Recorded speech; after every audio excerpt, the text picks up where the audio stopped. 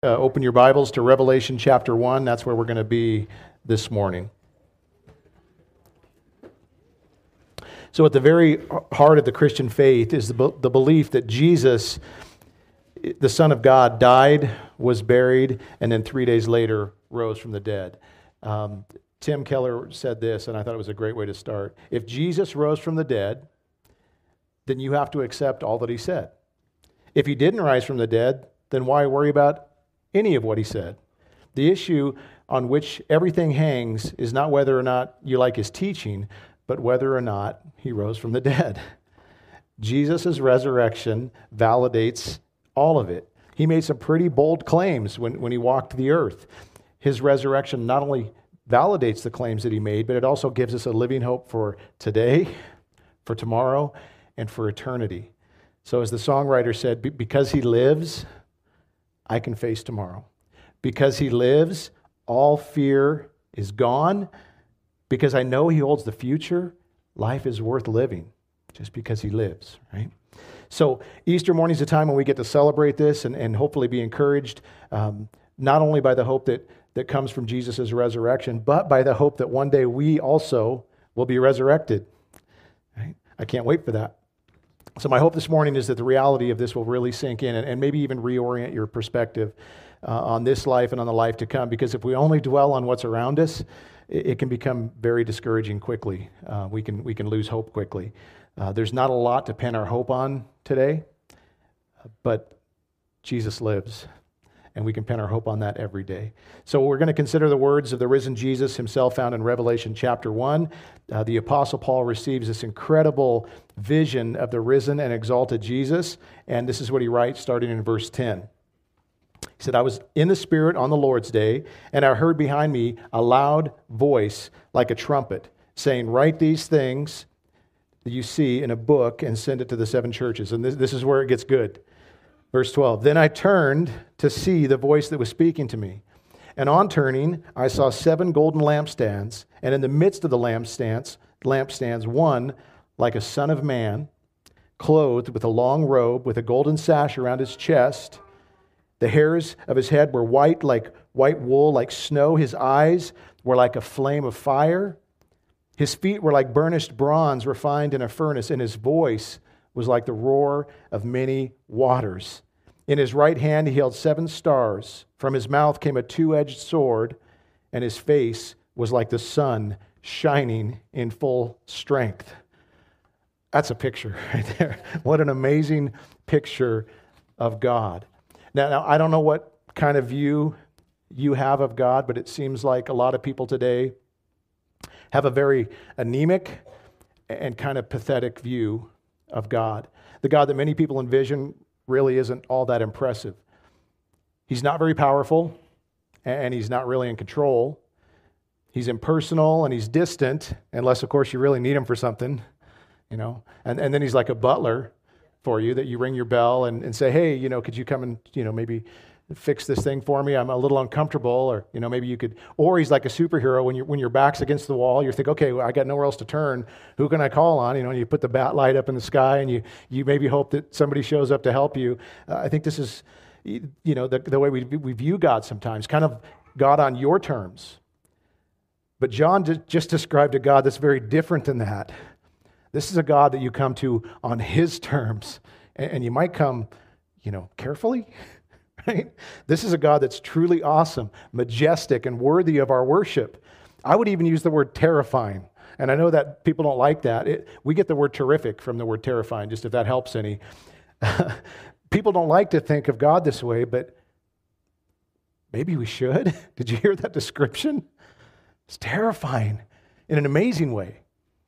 John's response in verse 17 absolutely confirms this. Right? Verse 17, he says, when I saw him, I fell at his feet as though dead. Right? But he laid his right hand on me, saying, fear not, I am the first and the last. I am the living one. I died, and behold, I am alive forevermore, and I have the keys to death and Hades. Who is this It's definitely God. I don't think there's any mistaking that. In fact, it sounds almost exactly like Daniel's prophet of God in the Old Testament that we all understand as God. Daniel said this, same idea, where it says, I lifted my eyes and looked, and behold, a man clothed in linen with a belt of fine gold around his waist. His body was like beryl, his face like the appearance of lightning, his eyes like flaming torches, his arms and legs like gleam of burnished bronze, and the sound of his words like a multitude. It's almost the same description. So there's no doubt who this is as far as it being God, but the statements that this person makes to John make it pretty clear that not only is it God, but it's Jesus, the Son of God, God the Son, who's speaking to John. That's who he's encountering here. We get a big clue in verse 13 of Revelation where John says, one like the Son of Man. Son of Man, was Jesus' favorite way to refer to himself. Over 100 times in the New Testament, he referred to himself as the Son of Man. Now, it's pretty amazing to consider that John knew Jesus very well. Remember John's title for himself? He called himself the disciple whom Jesus loved. Not because, like, I'm his favorite, but he couldn't believe it, I think. I think of that myself. I'm the pastor that Jesus loved, and it blows my mind every day that that's true. But John walked with Jesus for several years. He spent time with him. Even after the resurrection, he spent time with the risen Jesus. But he'd never seen him quite like this. You could argue for the transfiguration, but he didn't fall on his face like a dead man there. So this is something else. Jesus is displaying himself in his heavenly glory, and his brilliance knocks John to the ground. I don't know what might have amazed John more, the fact that he saw Jesus like this, or the fact that he realized how Jesus had to hide this glory to be among them as a man the entire time he walked with them. How do you hide that? I don't know. So the first thing we hear Jesus say to John is this: fear not. As a person who's pretty prone to fear and worry, it won't be a big surprise to you guys that those are two of my favorite words in the Bible, right? You guys are probably thinking, what about Jesus wept? Those are a close second for me, but fear not is something that I need to almost play on a loop as I go through my day, it seems like. I love hearing the first thing Jesus say to John is fear not, and I love that he put his hand on him when he said it. It's probably been over 50 years since John felt the touch of his Lord and his friend, and I can't imagine how comforting that would have been for John to feel that hand. Fear not is an appropriate thing to say in this situation. Again, we tend to have a problem with the idea of fearing God, but his word tells us that it's the beginning of wisdom. Because when we see God for who he really is, and we see us for who we really are, fear is actually the appropriate response. It's funny to think, I fear far less than this. And I get it, people say, oh, we shouldn't have to fear God. I fear far less than this. If I listed out all the things I was afraid of, everything from clowns to heights, there's a lot of things in there. Most of them are silly compared to this. God's not silly. Not at all. He should be at the top of that list because of who he is and what he's capable of. We can't even begin to quantify how holy God is. When the Bible tries to describe it, the best it does is just repeats it 3 times. Holy, holy, holy, to emphasize this. Isaiah, if you're familiar with his book, the prophet, explained what he saw and what happened to him when he saw it in a vision, just a vision that he had of God in his throne room. In Isaiah 6, he describes the mighty seraphim, these angels with 6 wings and just magnificent things, and they're calling back and forth to each other and saying this: holy, holy, holy is the Lord of hosts. The whole earth is full of his glory. And the foundations of the threshold shook, and the voice of him who called, and the house was filled with smoke. And Isaiah said, woe is me, for I am undone. Literally, I'm coming apart right now. That's what he's trying to describe. Everything inside of me wants to be on the outside of me. I don't know what's happening right now, but I am undone. We are told that God dwells in unapproachable light. So it's why when Moses asked God, hey, can I see your glory? He said, no one can see my face and live. And he actually had to push Moses with his face into a rock, and his glory passed behind him so that he wouldn't just, I don't know. I guess I don't know what would have happened, but I picture just fully imploding pretty much if you saw him. And, Indiana Jones, if you've seen the movie, that's the best we can do to try to, explain it. And that's pretty bad, but I don't think it captures it quite right. So how then, is Jesus, who is God, able to walk up to John, put his hand on him, and say, "Fear not." It's possible for him to say these words because of what he accomplished at the cross. At the cross, Jesus made an unapproachable God approachable.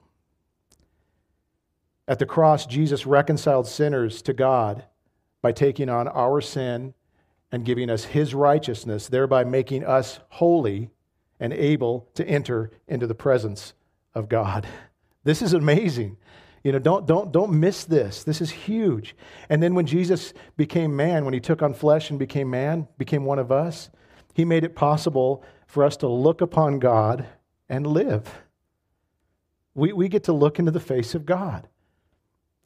We get to touch. We get to feel the hand of God because Jesus became one of us. John 1:18 says, "No one has ever seen God. The only God who is at the Father's side, Jesus, he has made him known." If Jesus is your Lord and Savior, if he is your advocate and your intercessor, all fear is gone. Then Jesus makes another statement in verse 17. He says, "I am the first and the last." And there's a lot packed into this statement. In the Bible, this is always a title that's reserved for God. In Isaiah 44, it says, "Thus says the Lord, the King of Israel and his Redeemer, the Lord of hosts, I am the first and the last. Besides me, there is no God." So without question, we know for certain Jesus is claiming to be God by saying this. And why is this something only God can claim? Well, that's because of the second thing that's implied in this, and that is his eternality. First and last speaks of that. So sometimes it's the Alpha and the Omega. That was the beginning letter of the Greek alphabet and the last letter, so the A to Z, we would say, or the beginning and the end. They're all ways of saying the same thing. God has always existed. Eternally, he has existed. He had no beginning, no end. He was not created. He is the I am. I love that phrase. Like, who should I tell him sent me? Tell him the I am sent me. It's like it's just, you can't even explain it. The next thing we see in this statement is God's absolute sovereignty.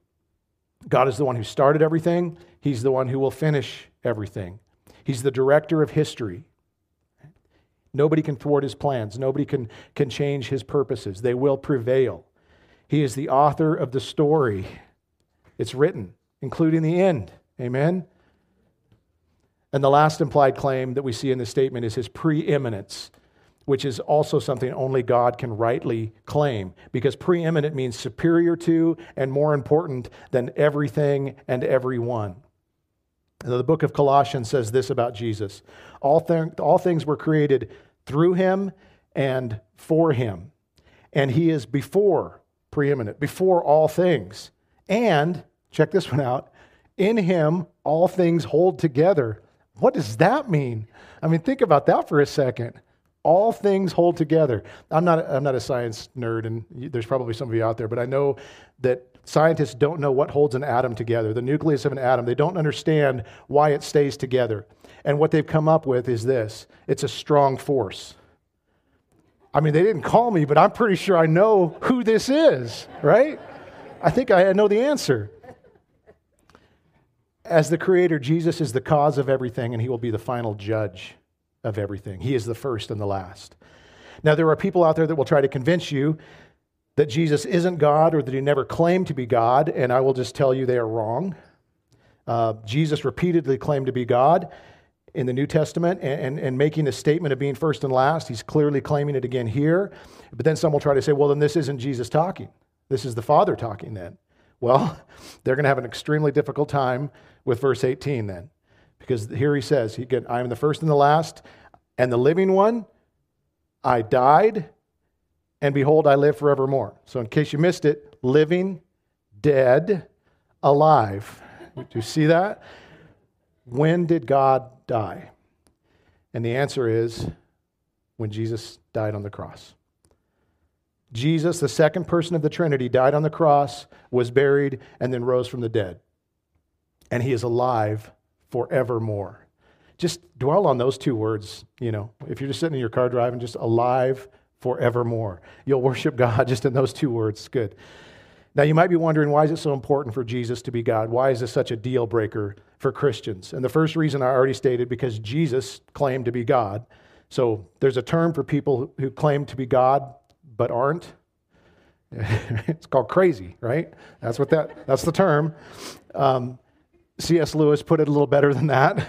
He said basically that if Jesus wasn't God, he was either a liar or a lunatic. The second reason that this is a deal breaker has to do with what he accomplished on the cross. How could it be possible for someone who is just a man to die on behalf of humanity, to become the Savior of the world? Would a mere man dying on the cross be adequate to sacrifice, or an adequate sacrifice to pay for all the sins and satisfy God's justice? No. So if Jesus wasn't God, I'm not forgiven. And that's a pretty big deal to me. I need to be forgiven. I need a Savior that can forgive me. And God going to the cross and suffering in my place and dying and rising is sufficient to do that. Not just for me, but for all the sins, which is amazing. This is exactly what happened when Jesus went to the cross, willingly in our place. He became our substitute or our stand-in. So what should have happened to you happened to him. And how do we know that it worked? Because he got up out of the grave 3 days afterwards, alive. That's how we know it worked. That's a pretty impressive thing, right? He rose victoriously, completely validating who he claimed to be and what he claimed to do. Now, the last statement in our text today is also extremely important. Jesus says, "And I have the keys to death and Hades." Now, it makes sense that Almighty God is the one who holds the keys to everything, including death and Hades. By the way, Hades here just means the place of the dead. Sometimes it means other things, but I think that's what it's kind of referring to here. But why does Jesus get to be the key holder? Why him specifically?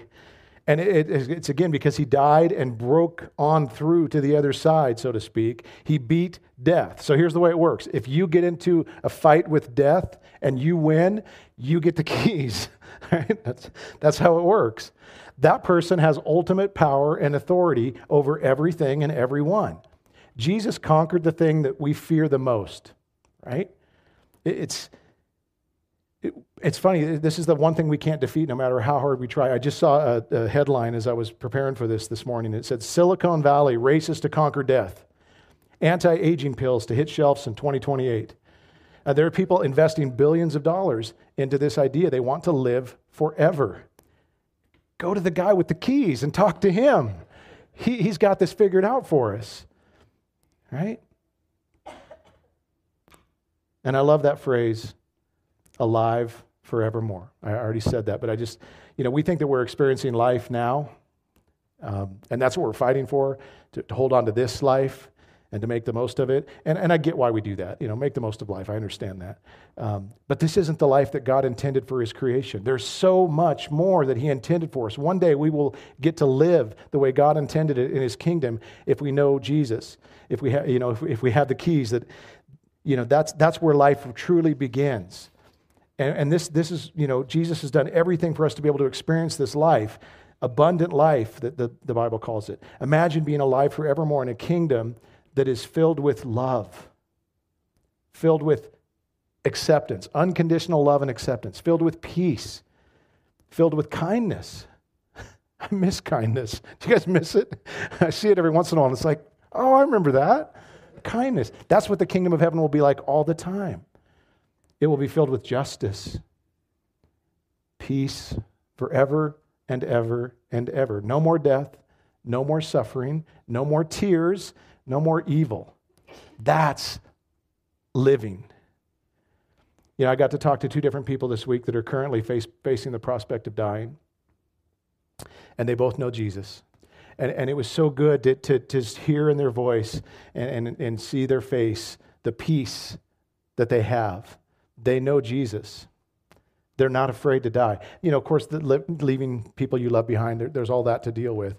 But it was just such a, they had this hope and this joy and this anticipation that I couldn't explain apart from they have Jesus. And what a cool thing to see, because not everybody's that way.